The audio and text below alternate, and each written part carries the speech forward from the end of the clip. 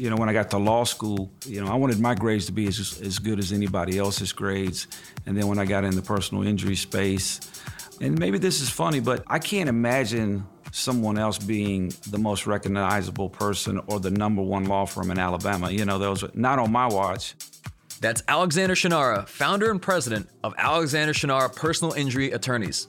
And I joke around that if I ever drive in Alabama and somebody has a larger law firm or is more popular than I am or more branded, or I'm just going to jump off a bridge. Because, that's funny, but there's no meaning for me anymore. Because it's just who I am and it's just what I do. And the climb is fun, but staying on top is actually harder than actually the climb itself. And I'm not looking for credit. Maybe I shouldn't even say this. I think I was the person who actually started the whole phenomena of lawyers getting massive amounts of billboards. And so I feel like they've all emulated me. I can name 10 lawyers in 10 cities who went and did the same thing that I did. Alex was born and raised in Birmingham, Alabama, and has become one of the most recognizable faces in the state of Alabama and beyond, thanks to his billboards. Over 2,000 of them and counting, and his now iconic slogan, "Call me, Alabama." As far as law firm growth goes, Alex's firm is a powerful example. Now he's got over 70 attorneys and 17 offices in the Southeast, and they try cases in every single state in America. For this episode, I sat down with Alex to talk about the thin line between success and failure, and what grit and determination look like when you're on top of your game. There have been times where I have driven to people's homes at 2 a.m., 3 a.m. That's coming up on the Game Changing Attorney Podcast. I'm Michael Mogul, founder and CEO of Crisp Video, the nation's #1 law firm growth company. I've built my business through practice, not theory. Crisp started with just $500 to my name and has grown to over 8 figures in revenue over the last few years, earning a spot on the Inc. 500 list of the fastest growing private companies in America. Our approach has been to take everything we've learned about generating massive growth within our own organization and help the country's most ambitious and committed law firm owners do the same for theirs. In each episode of this podcast, I sit down with innovative market leaders from the legal industry and beyond to learn from those who thrive in the face of adversity, challenge the status quo, and define what it means to be a true game changer. This is the Game Changing Attorney Podcast.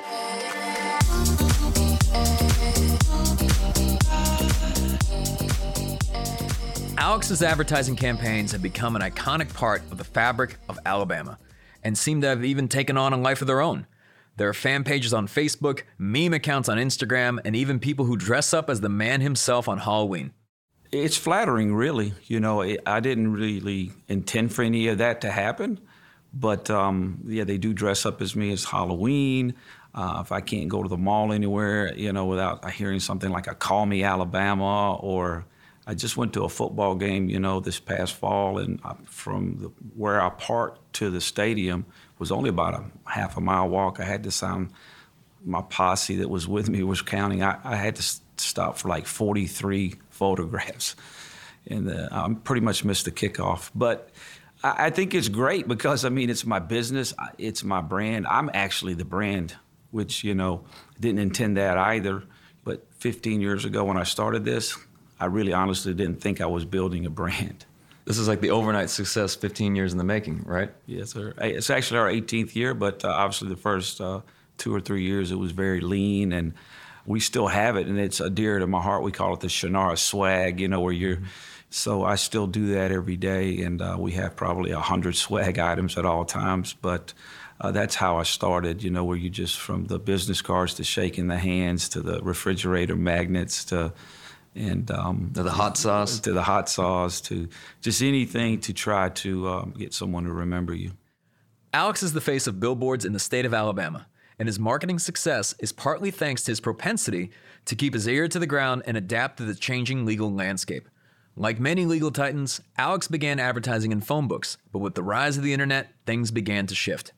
When I move pretty fast, but I have to see something that kind of just strikes me to move. And I was just reading the paper. I like the financial markets also and stuff that interests me. And I had saw that San Francisco had outlawed phone books. I think it was a Wall Street Journal or USA Today. And it just resonated with me. And I love my state, but we move a little slower than people in San Francisco and out west. And the fact that the city of San Francisco had made it against the law, I guess, to put the paperbacks. I knew we were headed where print was, unfortunately, and no offense to anyone in the print business, it's awesome. But in regards to attorneys and attorney advertising, that was not where we were headed. And so I called, actually, it was a friend of mine and actually a distant relative who I had all my ads with, and I called him up that morning and I said, hey, I'm canceling all my phone book ads at the end of the year. And I went to Lamar Advertising, and I said, hey, your inventory space is about 40% off because all the car dealers had pulled and everybody had pulled, and they really were struggling. I said, what are you doing with all your empty billboards? And they said, hey, we use them for public service, or PSAs or something. And I said, yeah, they're empty. You're not getting any money. And, of course, got the rate cards on them and then made this outlandish offer at the time. It was a very low amount. And they said, no, we could never do that. And I said, well, this amount is better than no amount. And believe it or not, a month later, they came back to me. And that's kind of how it started. And I bought 100 billboards at that time.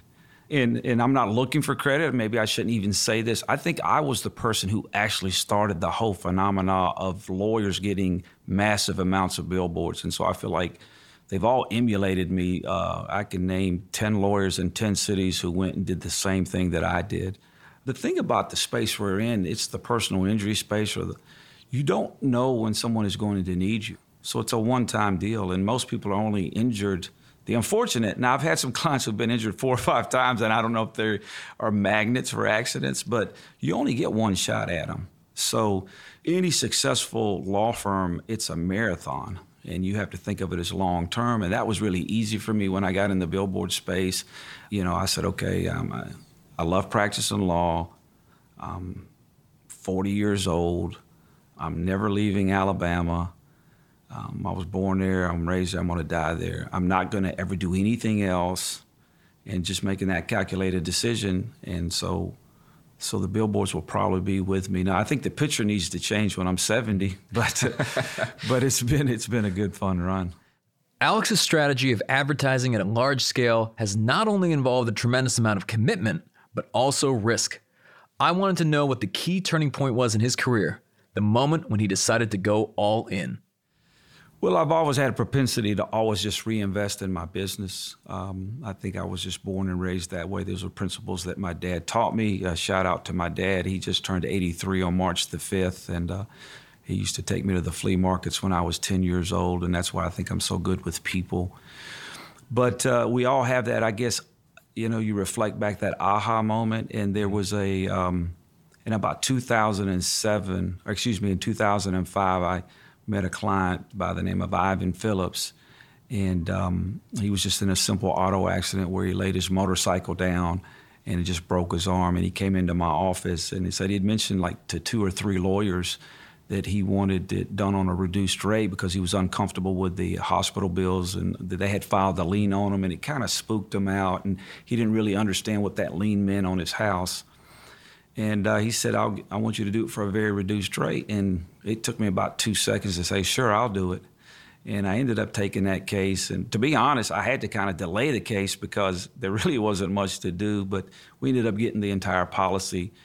And then a couple of years later, in 2007, the summer of 7, I'll never forget it, his wife was blowing me up, and he ended up losing his leg at the railroad. He was a railroad worker. And, of course, we ended up retaining it. And during the course of the next couple of years, actually 2 other guys lost their legs at the railroad. And so I ended up getting 3 individuals. And then somehow, by working hard, they all settled in the summer of 2009. And that was the first time in my life that I had, I guess, a couple of $1 million of cash flow. And I just made the determination that I was going all in. And at the same time, like I said earlier, that's when I had just read that San Francisco had outlawed the phone books, and I had this money. And so between television and radio and seeing the market and who the players were, something as simple as getting your Kantar media and saying, I went from being the 6th or 7th spender in the market to in 1 month being first in all categories. And that was my all push-in moment. While many law firm owners might make their first $1 million and think of riding off into the sunset, Alex doubled down. He reinvested his earnings back into his firm, paving the way for future growth and greater goals. I just think it's a commitment to your business, and I think delayed gratification. And I see that with a lot of young people. And I don't even know if I should say this on the podcast. So my first Rolex was on my 50th birthday. And I like nice things too. But I just feel like I wasn't at the point where I deserved a Rolex, or it took a priority over my business or my employees, or making sure my family had a nice home.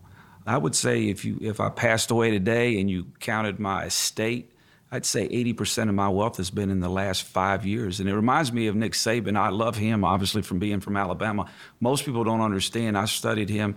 He was an assistant coach for 20 years, and I think I've told you that before. Nobody even gave Nick Saban a shot for 20 years. But then he gets his first job, with Kent State, his school, and then on to Michigan State, and then the Cleveland Browns defensive coordinator, et cetera, in Miami. And if you look at him now, he came in Alabama at $5 million, and now he's up to $12 million. He's bought a couple of huge Mercedes dealerships. And so if you stay the course and just continue to do what you do, if we're worried about taking care of our families or generational wealth or whatever we're trying to amass, it's always going to come at a later time. And I still think, even though I've said that about myself, I think the next 5 or 10 years from now, I can probably still make that statement that hopefully 80% of my wealth has come within those past 5 years, because I think it continues to grow upon itself. So what is driving you through all of this? I don't know. I just think I'm different. I don't know. I think that's the whole debate. So I don't know if you're born with it. I think you're born with a little bit of it. I think the principles are taught from your, to me, I was born with it, and then I was introduced to it by my father at a very young age. And then it's a combination of just being competitive. When I got to law school, I wanted my grades to be as good as anybody else's grades. And then when I got in the personal injury space, and maybe this is funny, but I can't imagine someone else being the most recognizable person or the #1 law firm in Alabama. Those are not on my watch. And I joke around that if I ever drive in Alabama and somebody has a larger law firm or is more popular than I am or more branded, or I'm just going to jump off a bridge, because that's funny, but there's no meaning for me anymore, because it's just who I am and it's just what I do. And the climb is fun, but staying on top is actually harder than actually the climb itself. So I want to talk about that. I mean, it's always interesting. I ask myself this question probably about a dozen times every single day. What would it take? I mean, if you just mentioned somebody, let's say with a larger law firm, or somebody to take down the Shunnarah firm, what would it take to essentially either put a dent in your business or to put you out of business? Because I'm sure this probably keeps you up at night. I find some of the most successful people are also some of the most paranoid. I think it's called, paranoia is a good word, or fear is a good thing in certain circumstances. And I think so it's the fear of regressing that keeps you motivated. But I truly believe this with all my heart. When you reach a certain level, no one can take you out but yourself. And when I go to bed at night, I pray for sound mind and sound body, because if my mind is sound and my body is sound, or no catastrophic event, with maybe a family member or something, I don't think anybody can take us out. Now, we can take ourselves out. You've seen that with an example like Joe Paterno, or, it really doesn't take very much, being accused of some crazy crime or something, and the public will turn on you pretty quickly. Yeah. So you got to be very, very careful. So then, in your belief, what's separating some of the most successful firms and the successful law firm owners from the ones that may not be as successful? First of all, you have to have the want to. And so I just finished doing my 65 attorney evaluations just recently. It took almost 2 months to do them. But the one thing I've learned, unless they want to be a good lawyer, unless they want to make more money, unless they want to do anything, or any human wants to do anything, unless you have the want to do it, it really doesn't matter. And now, if you have the want, then there are ways to accomplish those things and to get to the next level. But, to answer your question directly, I just think, there's many factors, but if you have the want to, and if you're disciplined, And if you'll take the time and if you'll learn the space and you'll take calculated risks and you'll invest and you'll hire the right people and you'll be patient and in your personal life, you know, if you're staying healthy.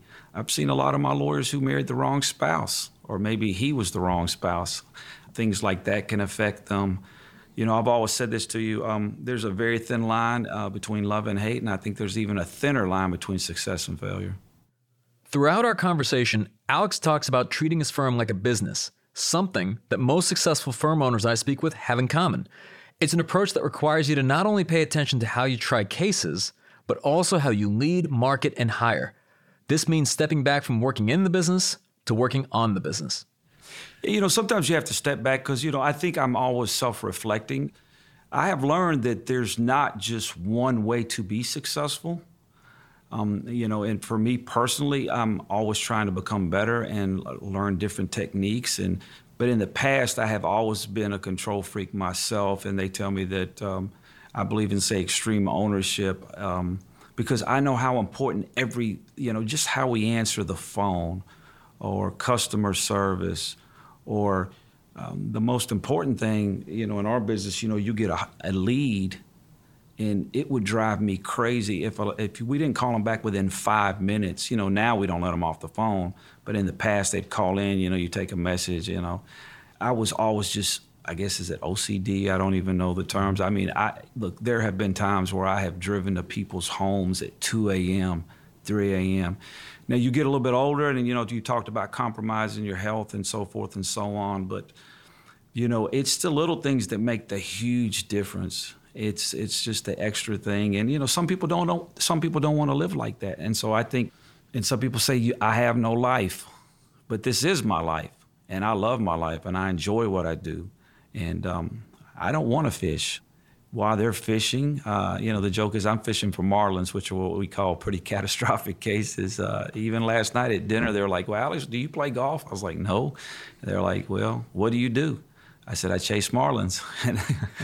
You know, it's a joke, but, you know, I run my business. They're like, well, do you vacation? No. What do you mean you don't vacation? I was like, well, I'm going on spring break with my family to New York for a week. You know, that's great. And, you know, in the summertime. But look, my life is a vacation. I'm in Atlanta today with you. That's a vacation. I ate at a 5-star restaurant yesterday. We're at the Waldorf Astoria. It's incredible. So, you know, going to Vegas to speak, you going to Miami. I mean, while you're working, there are great restaurants everywhere. You can go see a show at night when you go to New York. I mean, so that is vacation.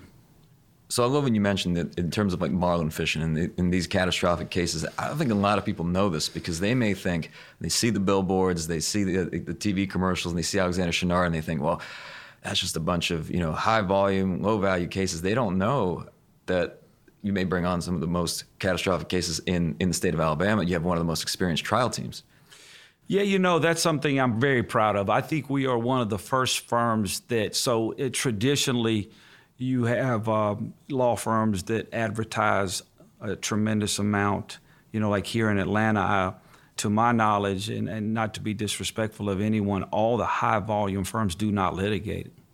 I know they don't litigate. All you have to do is look up, you know, Georgia court, or, you know, in Alabama we call it Alicourt, and there's no cases filed by their names. But traditionally, the firms that do that can't do litigation. And then you have traditionally the litigation firms for the longest time that just litigate. And so they kind of respected each other's space. And then you have your smaller firms who may refer. But about 7 or 8 years ago, actually in 2013, I went and hired probably 10 of the best litigators in Alabama, and we've actually tried more cases in the last, honestly, 7 years than any law firm, have the most verdicts. You know, and I'm biased, but I think we're the best trial law firm in the Southeast. I mean that respectfully, and there's some very good lawyers like here in Atlanta, like Joe Freed is a very good lawyer, the Shivers Hamilton law firm, Pete Law, but I would put up my lawyers against them any day of the week. And I mean, we just got an $18 million verdict a few months ago, a $5 million verdict. I mean, we have a case right now that if we try, we think we can get $100 million on it. We see a lot of firms focusing on a lot of things like pay-per-click, any type of short-term drivers, lead services, things like that make the phone ring today, perhaps, but are becoming heavily dependent upon those sources at the expense of not focusing on their brand. What are your thoughts? I think it's a balance. I think you always have to take a certain amount of your money and allocate it towards branding. I mean, at the same time, you have to survive. And so, direct, I guess, traditionally back in the day, direct response advertising, where, we did a lot of television at the time, and we still do a lot of television, but, where you make the actual call for action and say, call me Alabama, or pick up the phone right now and call me, because you need revenue and you need cases. But in terms of trying to build a brand and build a tagline and be consistent on all the different channels. And, we were talking in the past about the book called Positioning and about all the brands. And we are the most over-communicated society in the world, even 20 years ago. I mean, there's all kinds of stats that are in that book. But people don't have a very short memory, and there's only so much they can remember. Even in my own phone, so I know this works. Like, my plumber's name is Joe, and I don't know his last name. It's just Joe the plumber, and because that's all we can remember. And you have to figure out you have to be synonymous with something. And so now, we're trying to change. We're moving in different directions. We have a lot of practice areas now. We do actually property damage claims, windstorms, fires, catastrophic injuries. It's very diverse. But when I started this business, I said that even 20 years ago, I knew this. It's just like, when they think Alex, I want them to think car wreck. That's all they can remember, Alex, car wreck. And how do I do that? And that was the mission that I tried to accomplish. And since then, I mean, you've expanded well beyond just all the traditional mediums. I mean, everything, from the phone books to the billboards, but then, TV and radio, and then even in recent years, going fairly heavy on digital. The digital space is not going anywhere. It'll just continue to evolve. Maybe 20 years from now, there'll be something even different. But this is the first year, I think, where it may have been last year, where corporate America now spends more money on digital than they do on any traditional mediums. And do you think, when we talk about digital and we talk about social media, we've been talking about this for years now at conferences and so on, but even though we see law firms and law firm owners that are on, let's say, Facebook and Instagram and Twitter, they're still not investing a significant portion of their marketing dollars on social media yet. What do you think is the reluctance, and what do you think it will take? The digital space, just like any space that you don't understand, it's gotten a bad rap that there could be some snake oil salesmen in that space. But, that's in every space. You can be taking advantage in the TV space, the radio space, the billboard space. It's about learning the space. And, a lot of the law firms that, we are, the successful ones are older guard is what I call them. And it's not your Anthony Johnsons of the world and your 20 and 30-year-old guys that, who are growing up in the digital world and understand the digital world. So they're reluctant and they're afraid of it. And they just have to trust the process and trust, I just trust that even though I can't see it, I can't measure it maybe, even though you can, like you said, with PPC and funnels and clicks. It's really, you have to just trust that if you have the right people in place, that it's a marathon and it'll work for you on the long term. Yes, I agree. It's so much of what you're speaking to is really the long game. And when you're making an investment in any type of marketing or anything with the firm, you're not expecting a return tomorrow or a few hours from now. Like, what is your outlook on things like that? Because it seems like you have a level of patience for any sizable investment. If you think about the brand I have now, I know how much money we spend on a daily basis. On a monthly basis and on a yearly basis. But it's going to be interesting over the next 10 years. I put $150, $160 million in my brand from 10 to 19. And I will continue to spend the same amount of money, if not even more. But I wonder how much of that money is just going to, that I spent 10 years ago, are just going to be, honestly, like free cases just because the brand was built. And the fact that even though they may call me in 2022, maybe you could make an argument that it was the continuation of what I did in 20 or 21, But it's probably had a lot to do that they watched me from 15 to 18, 15 to 19, 15 to 20, 20, 15. You know, so when Coca-Cola sells a Coke this afternoon or a Diet Coke, or when I stop at, trying to get some caffeine on the way home, I actually like Coke Zero. Why did I buy that Coke? Is it because I went to the Coke Museum? Is it because I've been watching Coke since my mama told me it was a Coke when I was 3 years old, and I'm 53? That's who I'm trying to mirror. The Cokes of the world, the Disneys of the world, just the real brand, if it's possible, in the attorney space. You know, there's a saying, and I may be butchering this to some degree, but when you look at brands like Ferrari, for example, they're sold at 6 years old and purchased at 60. Yeah, it's great. So it's like someone's That's a great saying. And you think about it, that's a long cycle.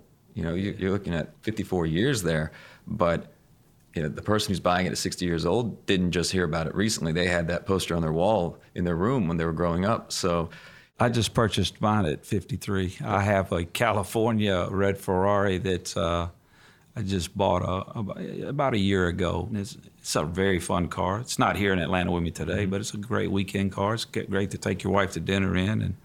But this emphasizes kind of that longer sales cycle, if you will, that longer brand cycle. And this takes a mindset shift, without a doubt. I mean, because I agree. I mean, as you mentioned, there's things that firms have to do right now to survive, to get the phone ringing this week, this month.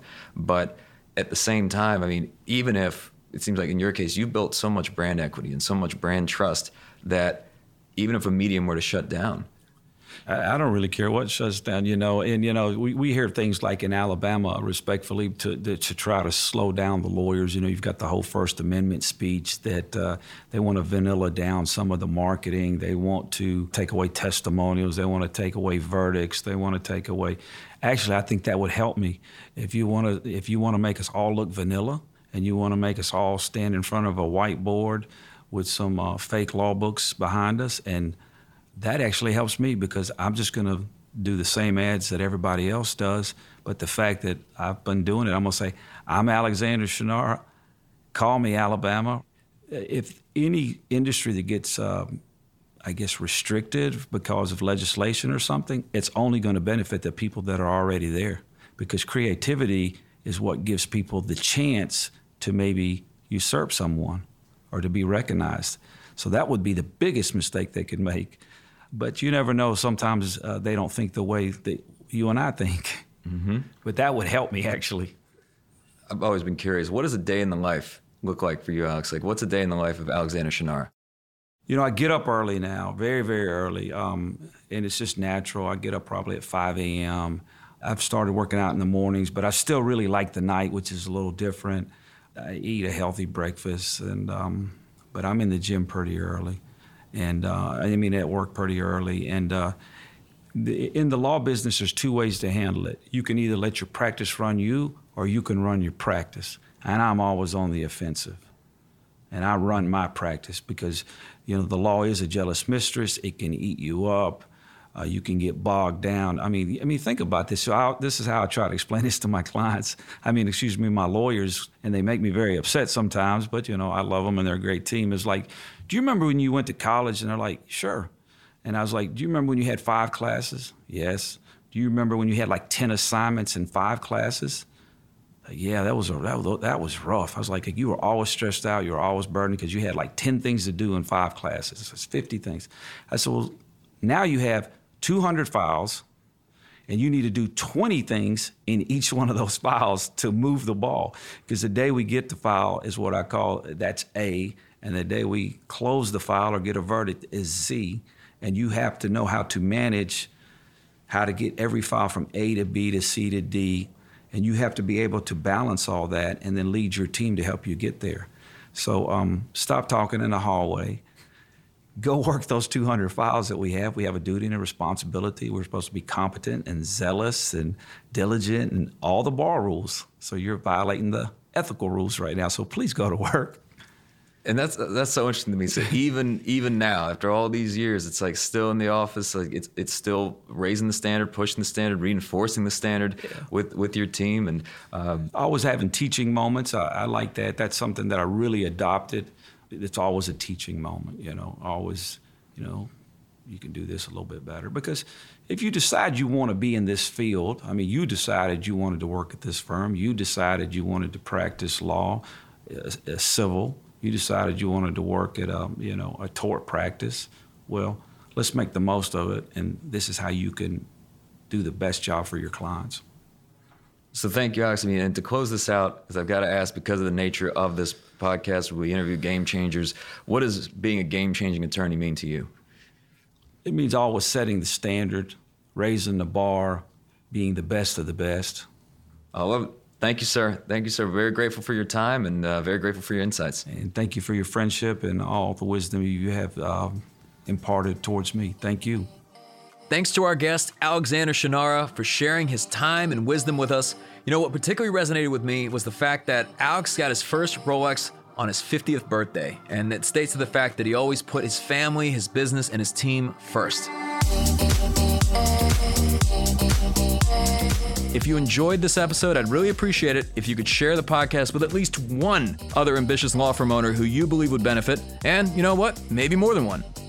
For more information on our interview with Alexander Shunnarah, see the show notes for this week's episode in your podcast app or visit GameChangingAttorney.com. And join us next time when we'll be speaking with the former FBI lead hostage negotiator, Chris Voss, about negotiation strategies and tactics that will transform the way you run your law firm. We just come off of a kidnapping that went beautifully in that the hostage walked away. The great thing in negotiation is to create opportunities for good things to happen. You're not stalling for time, you're adding time. Create things, the opportunity for good things. In this particular instance, the bad guys, we wore them out with the application of empathy, enough so that the hostage had the opportunity to simply walk away. No money was exchanged, and the bad guys weren't mad when it was all done. That's next time on the Game Changing Attorney Podcast.